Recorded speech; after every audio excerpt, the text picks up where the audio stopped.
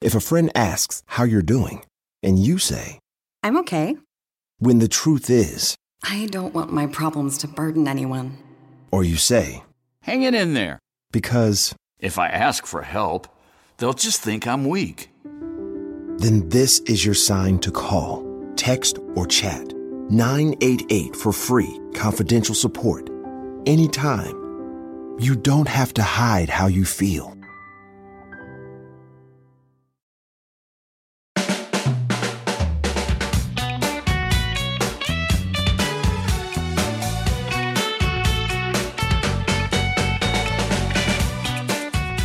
Christmas from PodSafe the UK. I'm Nish Kumar. And I'm Coco Khan. Yes, and the podcast we like to call the News Asians, but no one else does, is back with a festive special, looking at the highlights and lowlights of the year in British politics. Spoiler alert, it's mainly lowlights.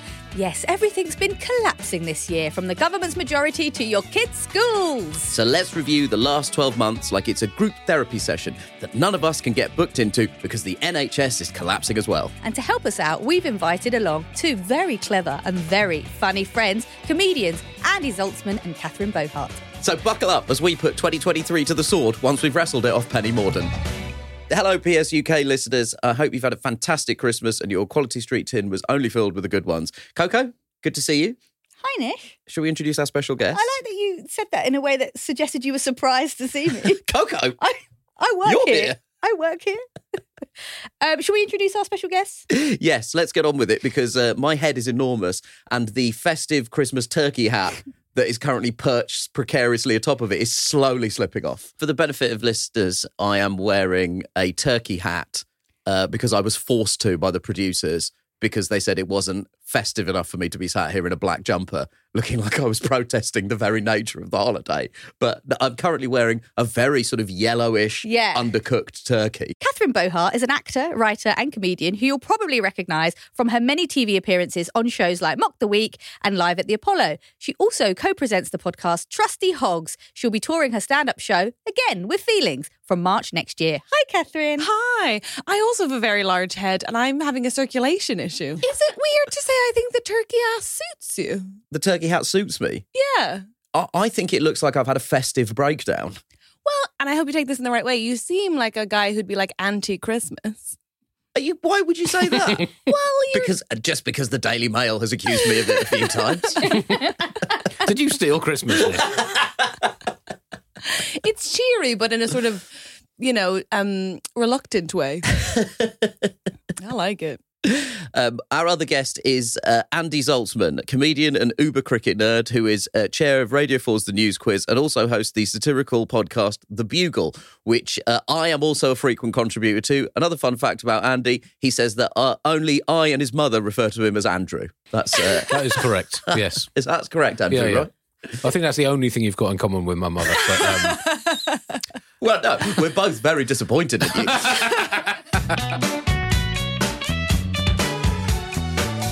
Let's rewind the clock back 12 months to January, a more hopeful time, when a fresh-faced, short-trousered Prime Minister called Rishi Sunak, only a couple of months into the job, shared his 5 New Year's resolutions, or as he called them, pledges, with a grateful and relieved nation. First, we will halve inflation this year to ease the cost of living and give people financial security. Second, we will grow the economy, creating better paid jobs and opportunity right across the country.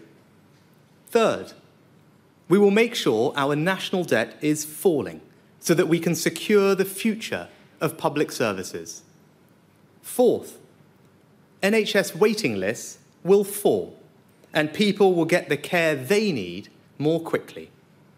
Fifth, we will pass new laws to stop small boats, making sure that if you come to this country illegally, you are detained and swiftly removed.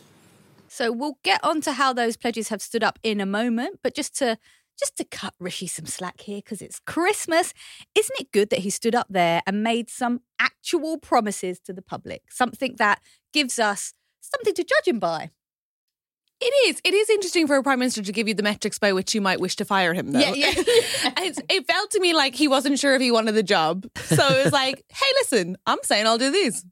Shall we all see? What did you make of the pledge, Zaltzman? Well, I mean, a pledge is an interesting term. And politically, a pledge is generally performed with your fingers crossed behind your back. It's a pledge is something that sounds like you mean it, but that you obviously hope that people will forget.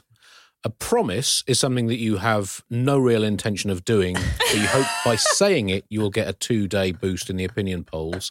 And a vow is a lie. So there's 3 things that sound the same, but they're all subtly different. To be fair to him, we'd have to see it in context. It's a tough gig, taking over as Prime Minister when he did, the end of 2022. I mean, it's basically, to me, it's like being dropped in at the last minute to give a speech at someone else's granny's funeral. That's tricky, isn't it? As in, like, this is like post-Queen Britain. Yeah, I'm not talking about that specific. I'm not talking about that specific granny, Coco. Just a generic fictional granny. I mean, it's a difficult thing to do. To suddenly, you've given basically like 2 minutes notice. You've got to make a speech to this granny's funeral. Very, very difficult. But that said, what he's essentially done is sing "She Was Old and She Deserved to Die" to the tune of that granny's least favourite ABBA song. So I don't think he's played the cards that he's been dealt particularly. But also, he was following Liz Truss. So yes, there's that. Wasn't he benefiting from lower expectations? So it's difficult in terms of the situation he was in, but then easy by comparison. Following Truss, then Boris Johnson, Theresa May, David Cameron. I mean, to me, that's like following Mark Rothko or Jackson Pollock in a just paint some fucking dogs playing snooker competition. You ought to be able to achieve a certain level of basic. If we're extending the grandma's funeral analogy to its logical end point, it is like making a speech at someone else's grandma's funeral, but the speech before you was someone saying, "Look, I killed grandma and I don't regret it."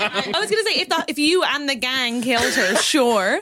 I would also say COVID committing to making NHS waiting lists shorter after that is a bit like being like, I commit to making the weather a bit better from March. You're like, sure, I guess. Yeah, fine, sure. But that was a criticism at the time, wasn't it? That people said, well, he's basically saying things that are almost certainly going to naturally happen anyway. Certainly the economic side of things. Those things were meant to happen, but yet they didn't. So that's exciting, right? NHS waiting lists went up. Yeah, that's right. Yeah. Oh, well, yeah, booking expectation, pretty impressive. I don't like to think I think that's a very negative way of putting it, waiting list. I prefer to think of it as anticipation building period. Like the Glastonbury ticket queue. Yeah. They give you a little counter. Yeah, you get that excitement. Also, what are you going to get? Are you going to get an appendectomy? Are you going to get a knee transplant or nothing? Or an Oasis reunion. I am genuinely terrified that he's going to have like a galaxy brain moment and realise he could cut the waiting list by just getting rid of the NHS. Oh, wow. Plot twist. Yeah, just like peak evil. That's my worry, is that they'll put 1 + 1 and get to... Yeah. Got to massage the stats, haven't you? You really do. But and also all of these pledges, halving inflation, growing the economy, reducing debt, cutting waiting lists, stopping the boats, those are all basically saying we're going to start dealing with the absolute Jeroboam of shit that we've uncorked over the last 13. So it's not like a new vision. It's saying we're going to start clearing up some of our mess. How it's actually going is that inflation has halved, right? But it's still at 4.6%, which is still very high.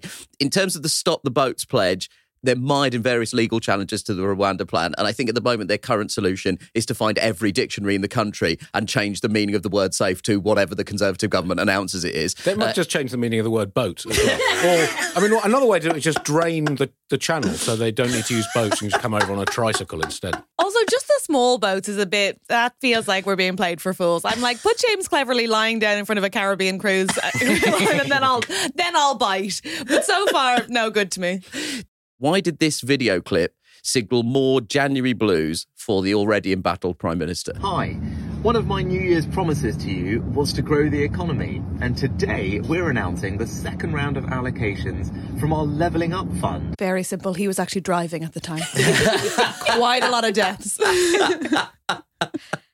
Yes, for those listening, you can hear the unmistakable rumble of a car in the background. But the reason it caused problems for him was, of course, he wasn't wearing a seatbelt, and he was fined for not wearing a seatbelt in a moving car whilst filming a social media video to promote the Levelling Up agenda. Which but I mean, to be fair, he's saying you need to get the economy moving. I know what that money from that fine, that is boosting the economy, isn't it? Classic classic woke hypocrisy, Nish. Woke hypocrisy was my wrestling name, Andrew. Well, let's move on to February then, when love is traditionally in the air. Rishi went on a hot date with Ursula von der Leyen, the head of the European Commission. Their love-in bore fruit in the shape of the Windsor Framework, a new agreement which replaced Boris Johnson's post-Brexit Northern Ireland Protocol.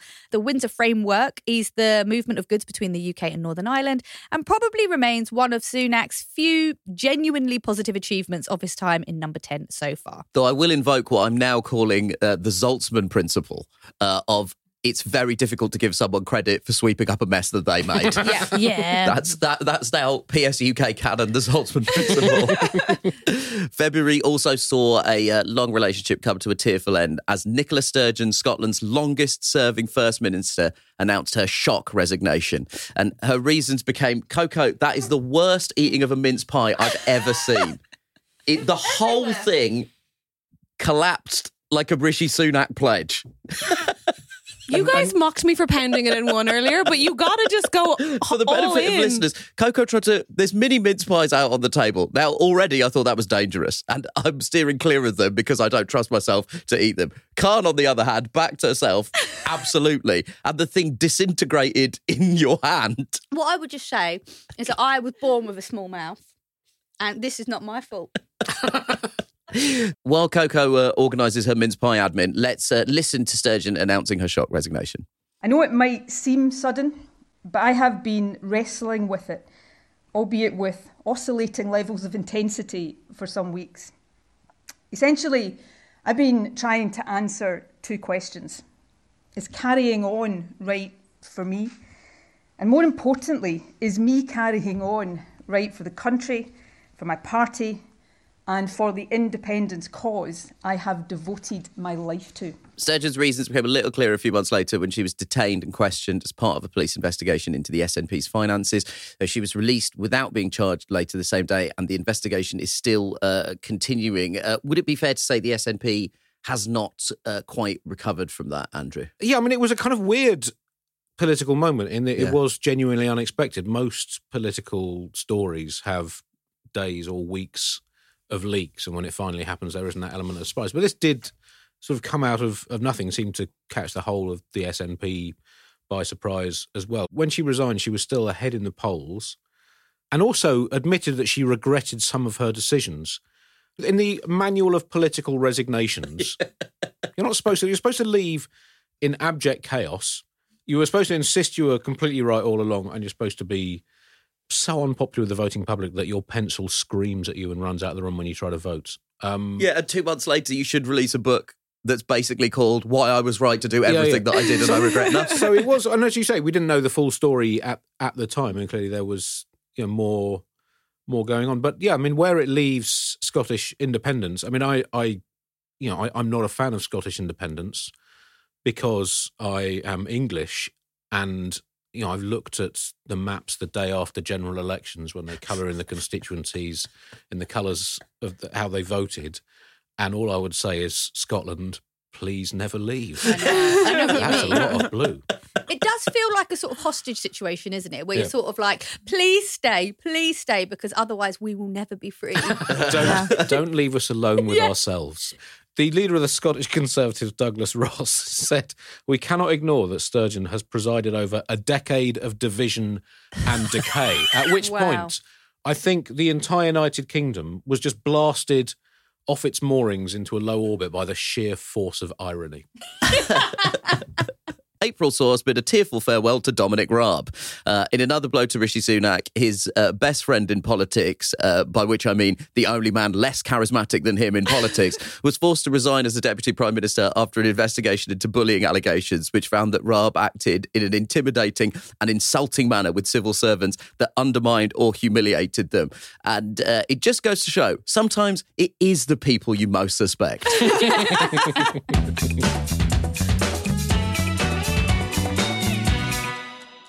I'm David Aronovich. Listen to my new series from Tortoise, 8 Years Hard Labour. It tells the extraordinary story of the double revolution that engulfed the Labour Party after 2015, from centre-left to hard-left and back again. The battles and disasters that accompanied them, and the two men who led those revolutions, Jeremy Corbyn and Keir Starmer.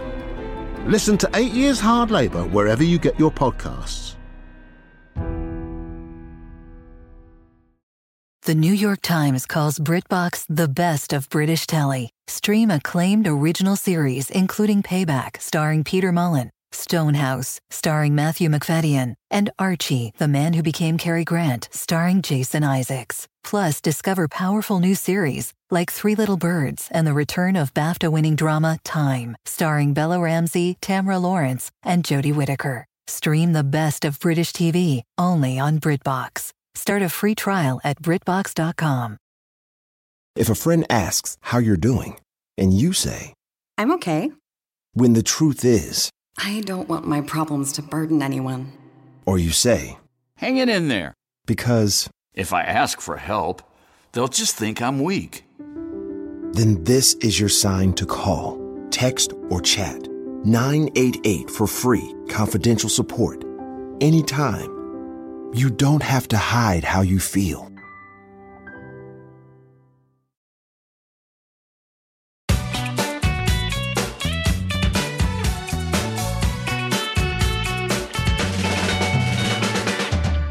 May was notable for a couple of things. We burst onto the scene to bring to political podcasting righteous anger and quite a lot of references to the Fast and Furious franchise. But also in May, something else happened. An old man got a lovely new hat. We are, of course, referring to the coronation. And in the studio, we are now, for the benefit of listeners, watching the hat be lowered onto King Charles's head. And Let's give it a firm push, doesn't he? The You haven't Archbishop. quite tried it on before. Do you not grease up a crown before a coronation and make sure it goes on? God save the king! this is evidence of a very, very normal country, I would say. Do you not think that look on Charles's face during this? We've been waiting, 75 years for this? And it's happening, and he's got that look on his face thinking, this is really ridiculous. Yeah. Oh no, this whole thing was a mistake. William, Prince of Wales, pledge my loyalty to you, and faith and truth I will bear unto you, as your liege man of life and limb. So help me God. There's Prince William giving it the big one. I've never seen that before. And honestly, Oh, you surprised me, Catherine. I know, what a shocker. A loyal Irish citizen that you didn't watch the coronation of the King of England. I can't believe there was an actual crown. Like, I thought, like, you'd get the gist. And B, it feels like, do you know, if you showed up to Dublin and they were just sort of putting a hat on the most Irish of the leprechauns, the sincerity of that reminds me exclusively of one event in my life where I went to, there's an actual leprechaun museum in Temple Bar, and I went in with some friends for a laugh. Yeah. And we were drunk, obviously. And the teenage American giving the tour said, I am going to give you some facts about leprechauns. Okay. And I remember out loud saying, facts? And that, like, just like an actual like a real wild. Well, I mean, the thing is, it does. People say, "Oh, it looked a bit anachronistic," and you say, "Well, it doesn't look like a country that's sort of modernised." But the thing, you've got to double down. You've got to quadruple down on this stuff, because the moment you start saying, "Well, maybe we don't need to do this bit or that bit," the whole thing has to go. I almost admired the commitment of the elevation to constitutional godhood of our overlord and master, His Stratospheric Highness Hyper King Mega Charles. And you've got to say, 7 months on, he has more than proved himself absolutely Q-grade king material. So, I mean, he's said nothing particularly provocative. That's absolutely key to the job. He's also part of the ceremony. Everyone shouted, "May the king live forever." You know, his mother set a very good example, because you look at the economic problems we've got. Is the fact that pensions are so expensive. She worked until she was, literally hours from moving on to the to the next realm. Yeah. And, so, I mean, if everyone followed her example, we wouldn't have to pay penny and pensions. So, I mean, these people are heroes. King Charles taking up a new gig at 70, 74, 75. But may the king live forever. I mean, I would not wish that on my worst enemy. We should have been saying, not may the king live forever, may the king have a good 15 years or so and then retire, fake his own death and move to Vegas like the previous 2 generations in his family did. Like the canoe guy. I mean, it's hard to get an Irish person to sympathise with Cromwell, but I would agree with you. I think there should be a system in place for Charles dying, and that should be it.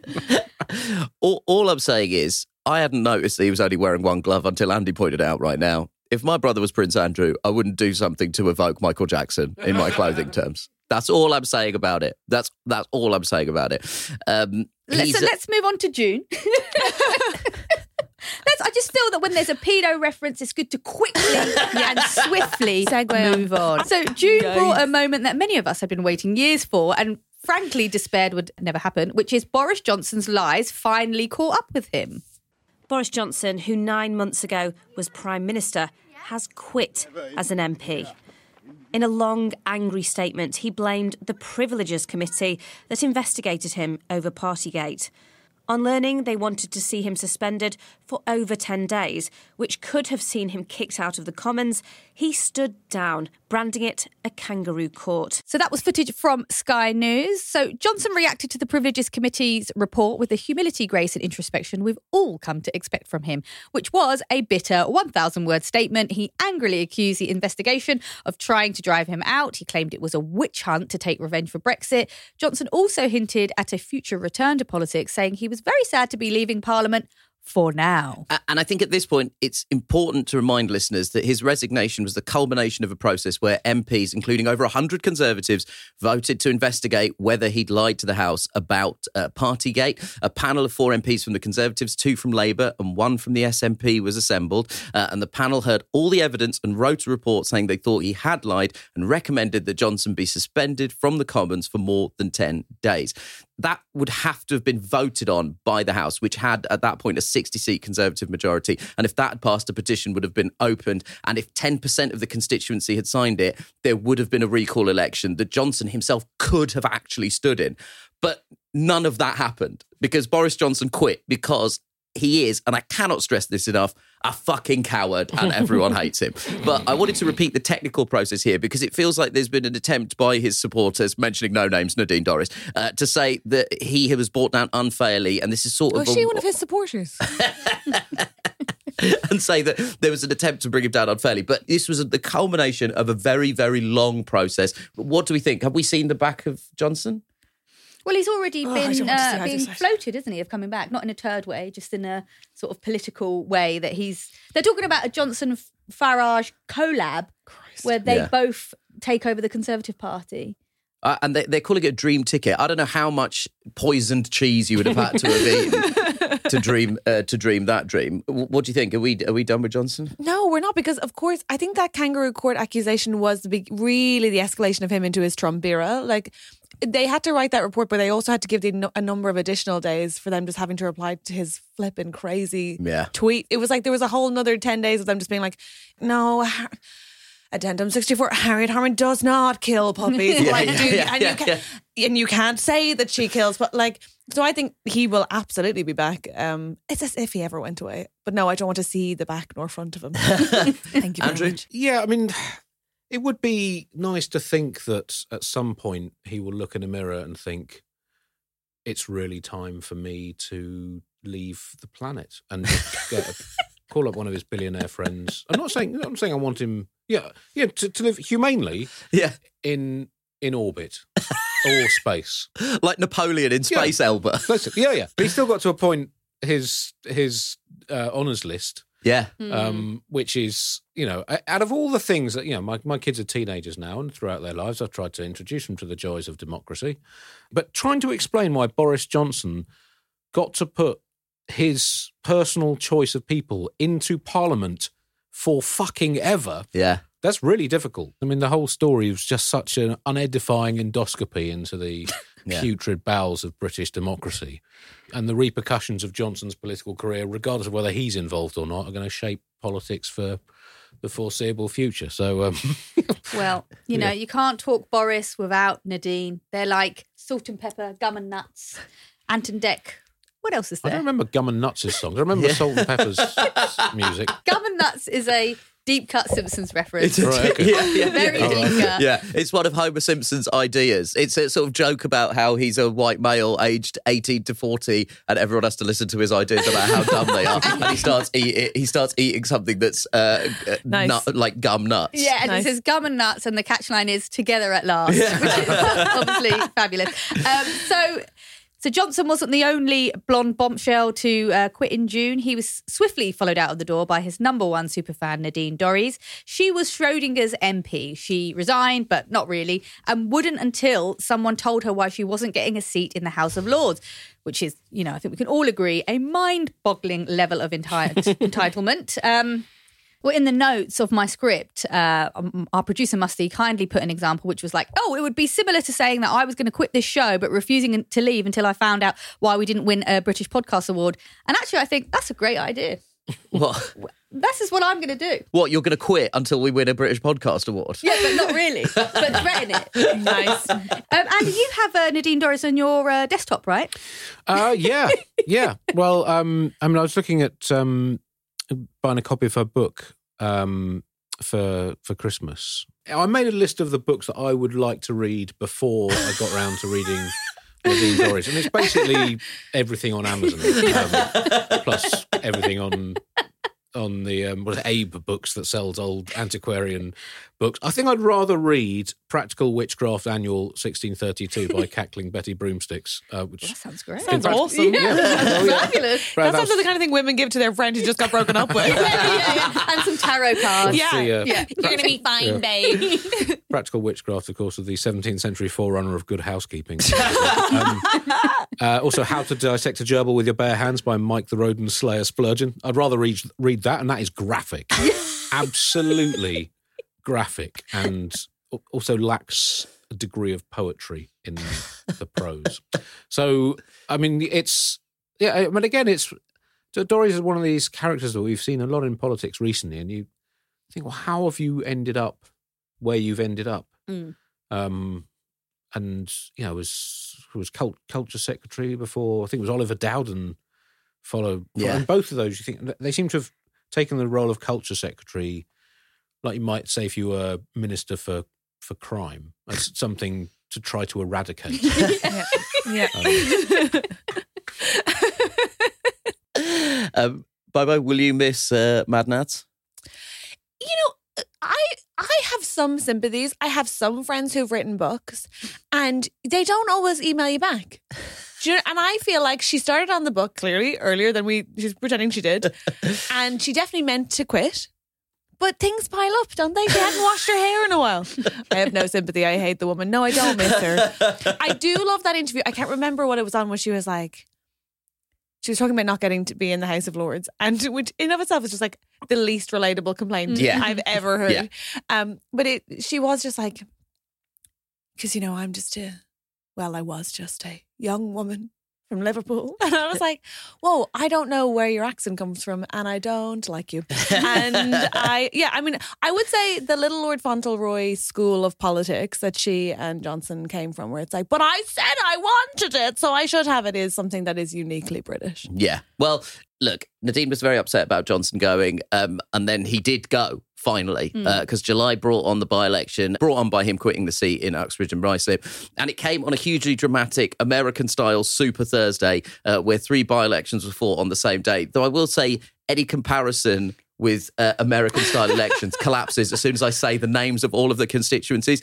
And we do have a substantial number of American listeners to this show, in spite of all the continuous references to weird bits of British politics. And so that one Simpsons joke. Yeah. Excuse me, for the international listeners. Let's let the American listeners, and indeed the listeners from everywhere around the world except the UK, enjoy all of the names of these places, as we assure you they are real places. Labour made history by overturning a 20,137 majority to take the North Yorkshire seat of Selby and Ainsty, which sounds like a music hall double act. The Lib Dems overturned a majority of more than 90,000 in Somerton and Frome with an astonishing 29% swing.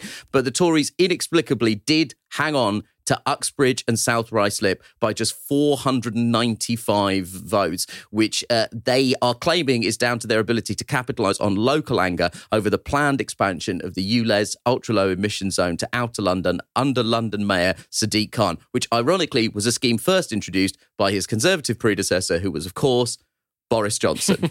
They did reshape their policies, right? Like after that by-election, they started to go quite hard on essentially being anti-green, right? And but it was so annoying. It was like 400 votes, and they were like, "We from this can extrapolate a complete disregard for the environment based on the entire country's views." And it was like, I don't think that's it. I think that's just some dads who are mad. No offense. And I feel like maybe it's not everybody's biggest concern. The willingness of this Conservative group to be like, oh, at any turn to be like, you know what? I really think it's that we're not right-wing enough is wild to me. It's wild.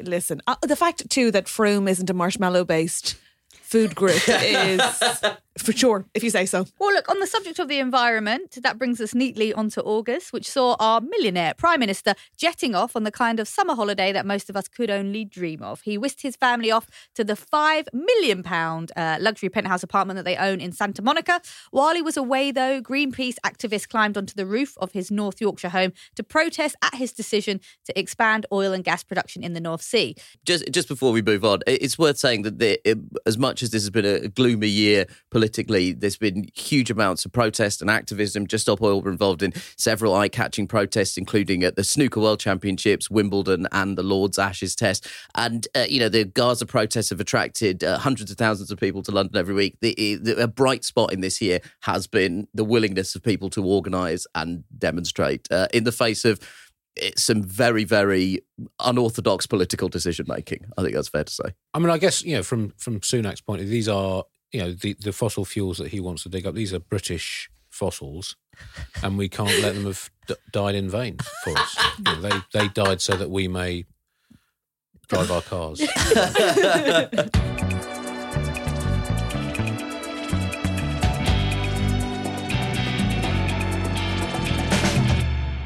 September began with a political row that none of us saw coming. The reinforced autoclaved aerated concrete scandal, otherwise known as RAC. It was a story that offered up the perfect metaphor for a country falling apart at the seams. Yes, it turned out our schools were crumbling because they'd been made out of giant aero bars. More than 100 schools in England had to be fully or partially closed because buildings were built with a special type of concrete full of air bubbles that was found to be unsafe. Education Secretary Gillian Keegan didn't exactly cover herself with glory for her handling of the crisis. She was mocked for publishing a graphic that claimed most schools are unaffected, and Labour was quick to post a Jaws spoof saying most beachgoers were not eaten by a big shark. But she also gave us probably the most memorable hot mic moment of the year.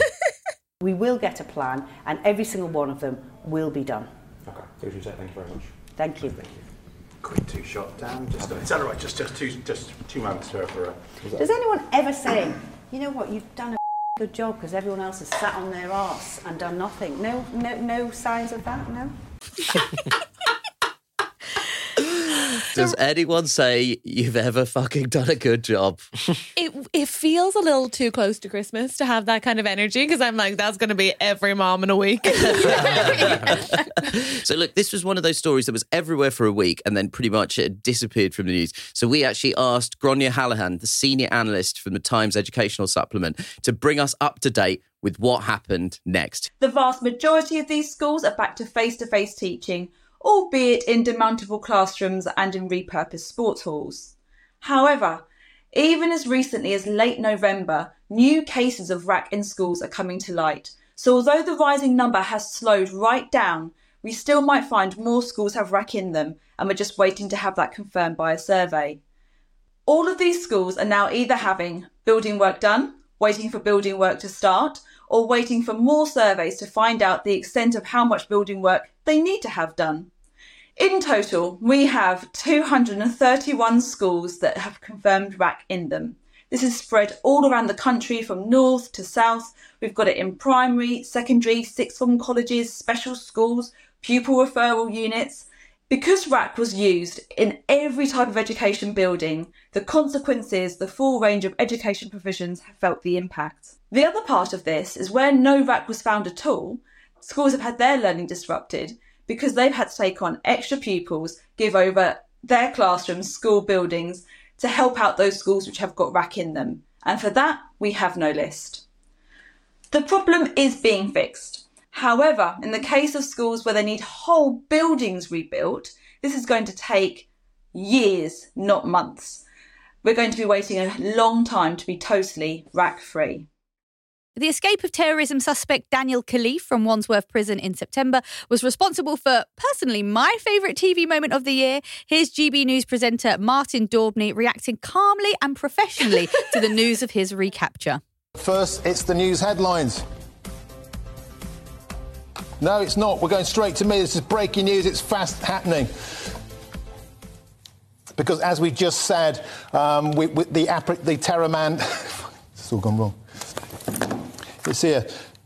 Chip Chapman, we have him coming up soon on the arrest of the terror suspect. He escaped from Wandsworth Prison and he's been apprehended. It's all coming up in GB News. We've got our first guest.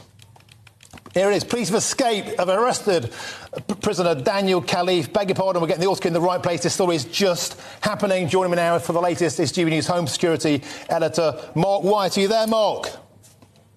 It's Chip Chapman. We have Chip Chapman, Army for the Army and former head of counter-terrorism, Major General Chip Chapman. I just love that so much. Just like, terror man, it's happening. It's happening. It's happening. That's what you want from your newsreaders, just to say what we're all thinking. It's all gone wrong. Can I just say, I know that this isn't the same, but I date what I like is technically, she's an incredibly good person.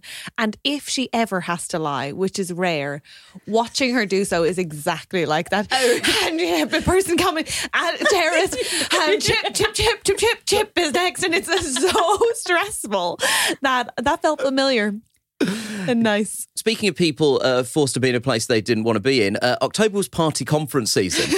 The Tories get together in Manchester, turned into a complete absolute shit show because there was obviously the surreal spectacle of ministers travelling up from London to Manchester to announce that plans to make it easier, quicker and cheaper for everyone else to travel between London and Manchester were being axed. And the row over the decision to cancel the northern leg of the HS2 high-speed rail project cast a shadow over the whole conference, alleviated only by the odd, unintentionally hilarious moment like this in what we can only assume was an auto-cue malfunction to rival Martin Daubney on GB News when Penny Mordaunt did this.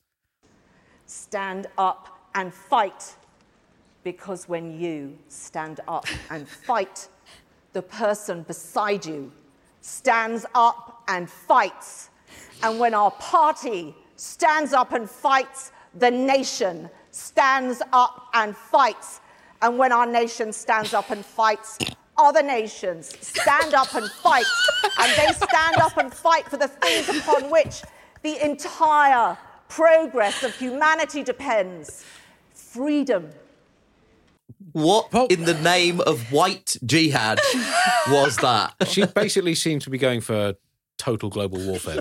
It's intense. I mean, that is the problem. They gave her a sword earlier in the year. Yeah. And, that set a bad example for Penny Mordaunt for the rest of the year. To think, well, violence is being normalised. I can wander around with a sword and everyone says I'm fantastic. Now, just a few months later, she's calling for World War III.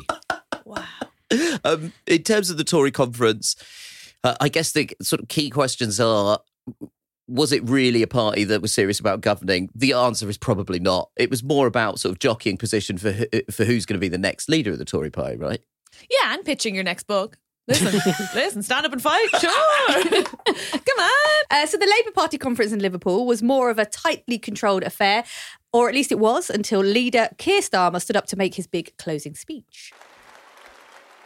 So this is Starmer. It's citizen-led. Politics needs an update. At the speech, being covered in glitter by a protester who's trying to draw attention to the cause of democratic changes in this country. And Starmer is brushing glitter off his shoulders as if instructed by Jay-Z. I think he looks better with the glitter on.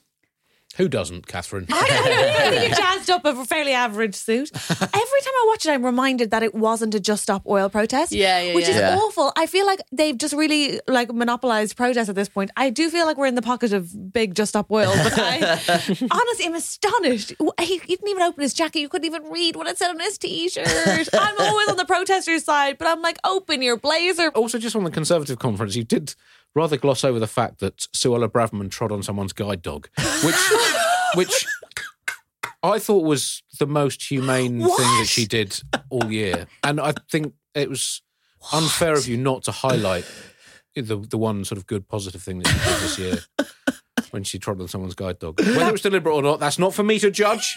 That is wild. That reminds me, wasn't it Nadine Dorries who said that when she was asked what she would need Johnson to do in order to stop supporting him, she said he'd have to kick a dog, which felt like so weirdly specific. That he's definitely kicked his dog. He's definitely punched a dog.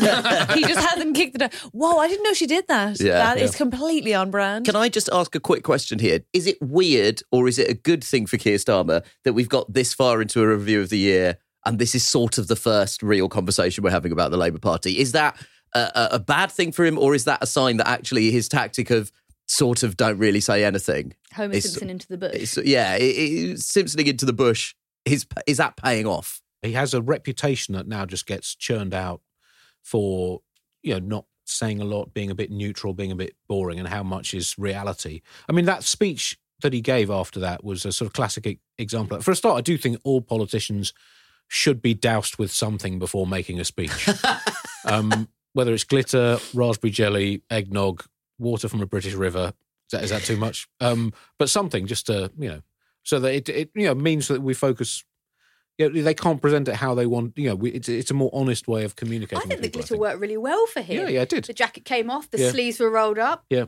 Starmer's here. Yeah. He's not fussed, he's calm. That speech, it was described as stunningly compelling, a persuasive case for political change, and also as insipid, desolate, a new chapter of rudderless centrism. By two different newspapers.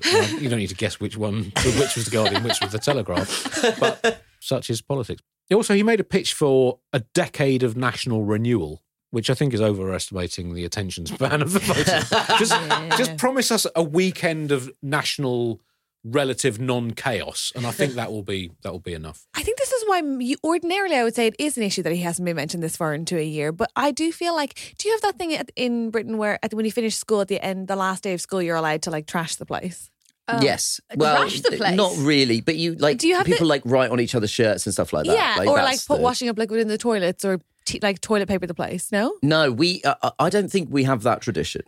Okay. Is that an Irish tradition? I think you just went to a very polite school. In my girlfriend's school, one person drove a car into the sports hall. They definitely have it. Right. But I think I remember that day being so stressed because I was such a perfectionist, obsessive goody two shoes, and I didn't do anything. Right. I was just hoping we'd recap the history curriculum because exams were next week. Yeah. But I didn't get any praise for that because everyone else was blowing desks up, and sorry, that was a weirdly Irish stereotype. But but they did call ahead before they blew the desks up. Listen, people were trashing the place, and I think quite similarly, it's we're not mentioning him, but that's because everyone else is. The metric is bananas. Yeah, I mean, listen, there's areas of where his policy announcements have lacked ambition. Certainly, I think there's a lot of instinctive and natural Labour supporters that wished he would take a kind of stronger stance on Gaza. Yes. But at the same time, I worry for our future as a country that the bar for winning the next election is so low that we might elect the lowest ambition government in British history at a time where we need them really to be the highest ambition government. Yeah, although, I mean, there's also, in terms of the strategy of it, that it might be that you do have high ambitions, but there's two reasons why you might not want to lay them all out. A, you don't want to show your hand too far ahead of an election. Two, you don't want to set unachievable goals. Bearing in mind the situation they're going to inherit, in which the state of the economy and society will limit what can be achieved. So I can sort of see the strategy, but whether that's how it is or if he's just very naturally cautious and almost too politically centrist. I don't know. Let's take a second to pay tribute to a politician who promised something and delivered it. Unfortunately, what this politician promised was pure, uncut crazy, and it's exactly what she delivered in office. Suella Braverman arguably gave us Westminster's most dramatic day of the year on Monday, November the 13th, when Rishi Sunak finally gave the Guardian-reading, tofu-eating wokerati something to cheer by plucking up the courage to sack the Home Secretary, who'd previously been sacked as Home Secretary and then rehired by Rishi Sunak as Home Secretary 6 days later. Then he shocked pretty much everyone by appointing former Prime Minister David Cameron, who'd been out of politics for 7 years, as his new Foreign Secretary. I'm a bit tired, but I don't think I've had a funny turn. But let me just tell you what's just happened. David Cameron has just walked up the street and gone into 10 Downing Street. I don't know, but I think that means he's going to be the new Foreign Secretary. We saw James Cleverly walk in there. James Cleverly, I think, is going to be the new Home Secretary. And I think David Cameron, former Prime Minister from 2010 to 2016, has been out of politics for the last 7 years. I think that Rishi Sunak might be making him Foreign Secretary. I'm still digesting this. That was the BBC's chief political correspondent, Henry Zeffman, with a reaction that was mirrored by all of his colleagues across the media. David Cameron had been out of politics. He wasn't even an MP. He had to be made into a Lord so that he could be made Foreign Secretary. Catherine, how did you feel at seeing the return of old Hamdick? It is... listen, I get that to be Foreign Secretary or Home Secretary in this country, like, the requirements are evil. I do understand the job description is evil, own a cat. I get that. But of all the parties where I think you could already find an evil person, I wouldn't have thought you'd have to, like, call in new recruits, make them lords, and then possibly put them into cabinet. It's wild to me that he felt the need to do so. Obviously, it's what I think the funniest part about it is that Cleverly had to go in there, and who is like the least impactful man in the world. And they were like, so we think we're going to move you across. And he'd be like, oh, well, who's the new guy? Oh, God damn it. I guess I'm not as good as that guy. I mean, it's wild. Andy, how did you feel at the sight of human indigestion, David Cameron burping back up into our national consciousness? It was quite hard to get your head around what overlapping circles of hell have emerged, such that the answer to whatever question was asked was get David Cameron back. That's right. That is, I mean, personally, I don't know him personally, but I do think that after Brexit, he should have been, as humanely as possible, chained to Big Ben and have his liver ripped out every day by an eagle, metaphorically, of course, not literally, for his Prometheus-style crime of taking xenophobia from UKIP and spreading it across the entire national political landscape. But, you know, as humanely as we'd put special balms on it and everything, it wouldn't hurt that much. So it was weird to have him back. But then, you know, such as, you know, politics is so strange now. Let's just pay tribute to Suella Braverman. I mean, she was removed from her position after an op-ed in the Times, which Number 10 said they didn't sign off on, which accused the Met Police of bias in their policing of pro-Palestinian protests. This came off the back of a series of pronouncements, including grooming gang members being almost all British Pakistani, which is obviously nonsense and racist, saying asylum seekers were pretending to be gay to get special treatment, saying that multiculturalism had failed, saying homelessness was a lifestyle choice, and that pro-Palestinian demonstrations were hate marches. I mean, has a demon been exorcised from British politics, or has it simply been put into a position where it's laying dormant and ready to come back as the next leader of the Conservative Party, Coco? Well, it's weird, but, you know, because she's been sacked, but her legacy remains. In the recent weeks, we've been talking about the Rwanda policy. We got the Supreme Court's decision that the government's Rwanda plan was unlawful. But in December, the government launched its twin plan to keep the Rwanda plan alive. That involved first sending new Home Secretary James Cleverly to the tiny Central African country to sign a new treaty. Then the government introduced a new piece of legislation which designated Rwanda a safe country, a bill that saw Sunak's own immigration minister, Robert Jenrick, quit because he couldn't support it. Then Sunak managed to see off a mooted rebellion, but the chaos promises to continue into the new year as the bill progresses through Parliament. So that's something we can look forward to. So listen, gone, Suella, but not forgotten. Andy, what do you think about Suella and the unworkable, unlawful Rwanda plan? It's quite hard to sort of work out how we've ended up in a position where basically you have a policy that basically everyone seems to say won't work, won't be cost effective, and probably isn't legal. And the government have got themselves into a position where they can't back down from it now. So they have to, the global migration crisis is one of the defining issues of our age. And it is something that touches on numerous international issues of, war, environment, inequality, oppression, and also the fundamental flaw in the human genetic makeup, whereby if we live somewhere shit, we want to move to somewhere less shit, which is fundamentally the root cause of all this problems that people want. And several countries decided to get together and make large parts of the world very shit for a long time. That was also that stewed. That was a bit of an issue as well. Rwanda is more densely populated and considerably less well off than Britain. So if the idea is we don't have the space or facilities to take our portion of the global migration crisis, giving it to Rwanda is borderline insane. I do take a little bit of issue when people, I think we all feel the need to be like, it wasn't just her plan, but she has said explicitly it is her dream to see the first Rwandan flight take. It's like, please, God, may she never change her dream to like world peace, because then that's never happening. It's just like, oh, what an evil. She's so vile. She's so vile. Oh, I don't understand. It's also, obviously at a time where people are struggling to pay their heating bills, there aren't enough subsidies. Jeremy Hunt's, in the autumn statement, announced another round of cuts. You would think there wouldn't be money to fly people to Rwanda, but as I've always said, the motto of the Conservative Party is there's always money for racism.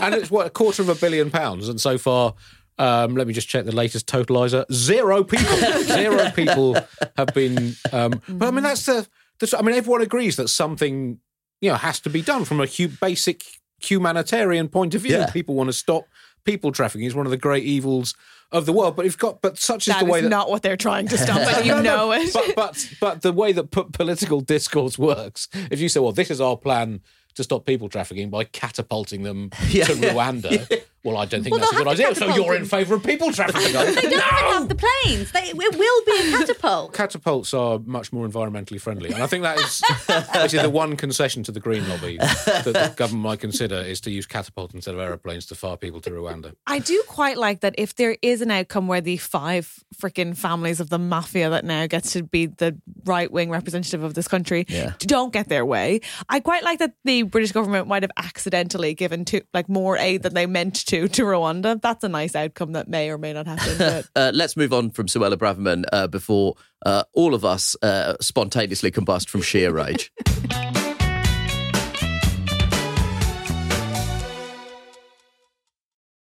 Buying a Master Mechanics tool set usually means high prices, higher interest rates, and who knows how many years of monthly payments. But at Gear Wrench, we don't believe that your tools should take years and years to pay for. So check out Mega Mod Master Sets, the Master Mechanics tool sets that deliver pro-quality tools, organized storage solutions, an easy-to-use lifetime warranty, and much, much more. All for thousands less than you'd expect. So don't wait. Explore the sets and check availability now. Only at GearWrench.com. Whether you're a morning person or a bedtime procrastinator, everyone deserves a mattress that works for their style. And you'll find the best mattress for you at Ashley. The new Temper-Adapt collection at Ashley brings you one-of-a-kind body-conforming technology, making every sleep tailored to be your best. The collection also features cool-to-the-touch covers and motion absorption to help minimize sleep disruptions from partners, pets, or kids. Shop the all-new Temper-Adapt collection at Ashley, in-store or online at ashley.com. Ashley, for the love of home.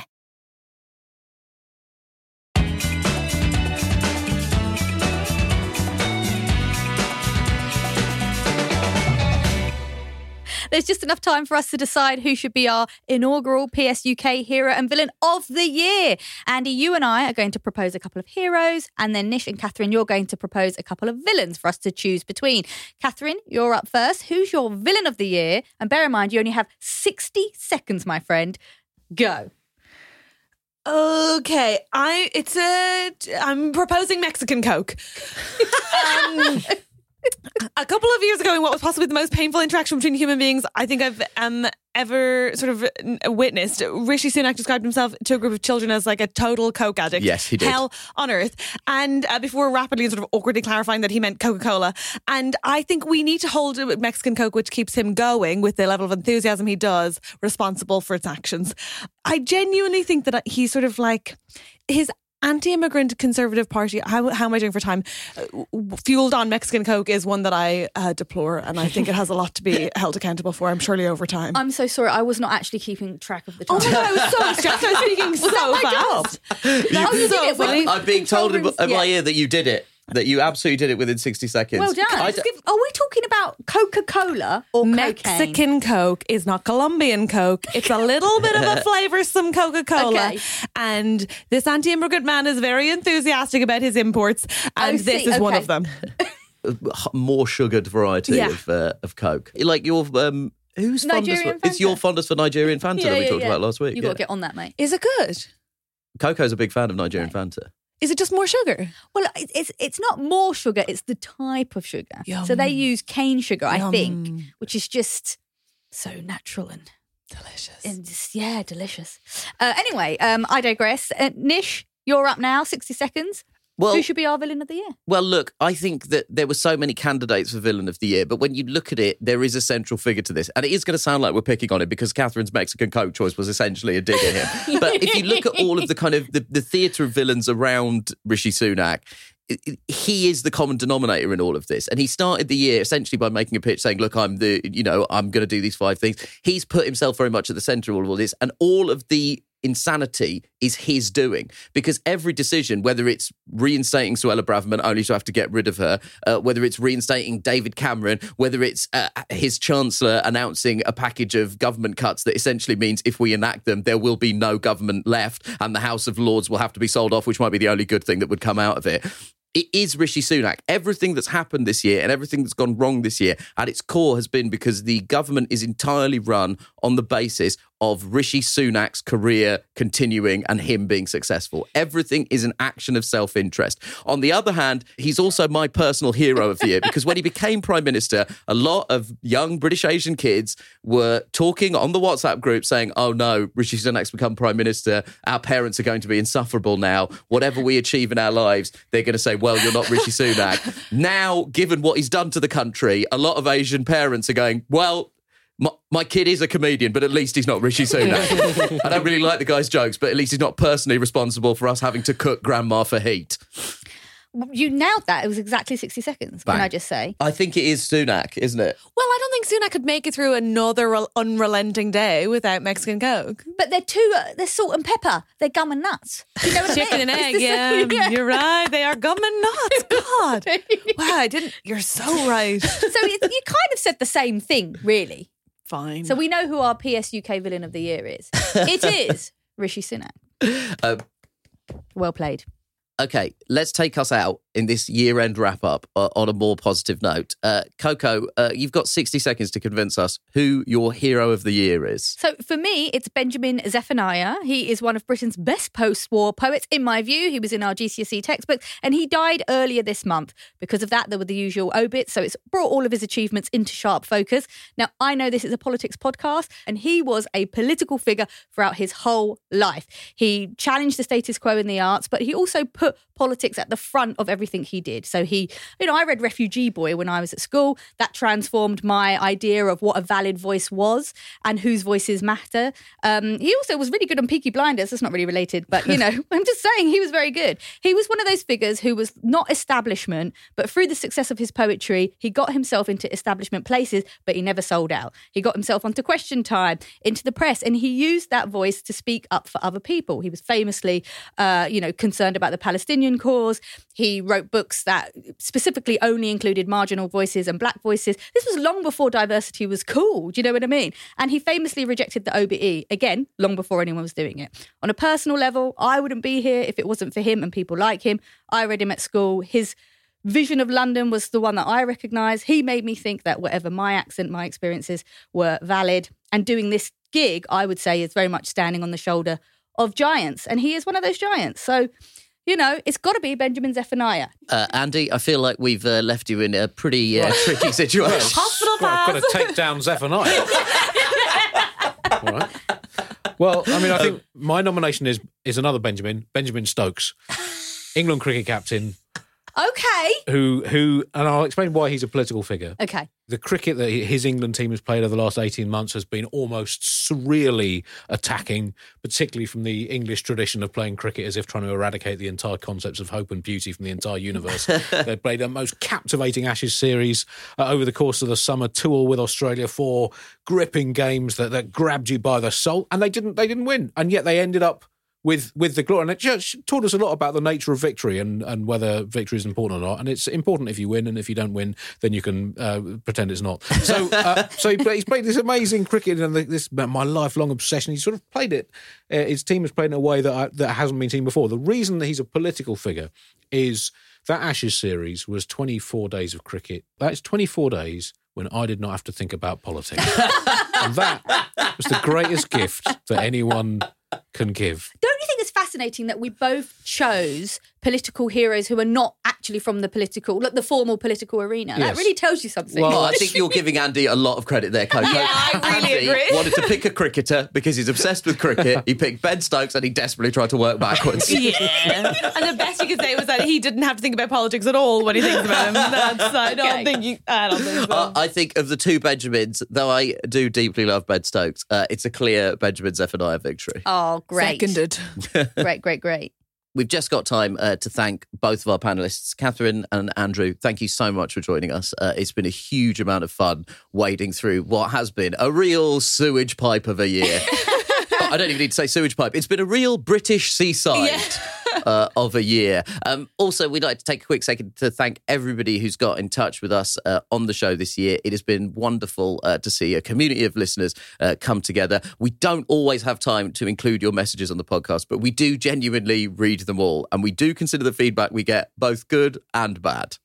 So if you've got something you'd like to share with us, you can get in touch with us by emailing psuk@reducedlistening.co.uk. We love hearing your voices, so do send us a voice note on WhatsApp. Our number is 07514 644 572, and internationally that's +44 644 572. We'll be back with more from Catherine and Andy, who'll be looking ahead to what 2024 has to offer in the second part of this special. That will be popping up on January the 4th, so keep an eye out for that. Don't forget to follow @PodSaveTheUK on Instagram and Twitter. And you can find us on YouTube for access to full episodes and other exclusive content. And if you're as opinionated as we are, consider dropping us a review. Pod Save the UK is a reduced listening production for Crooked Media. Thanks to senior producer Musty Aziz and digital producer Alex Bishop, with additional production support from Ed Morrish and Tanya Hines. Video editing was by Will Darkin, and the music is by Vasilis Fotopoulos. Thanks to our engineer, David Dargahi. The executive producers are Anushka Sharma, Dan Jackson and Madeline Herringer, with additional support from Ari Schwartz. Remember to hit subscribe for new shows on Thursdays on Amazon, Spotify or Apple, or wherever you get your podcasts.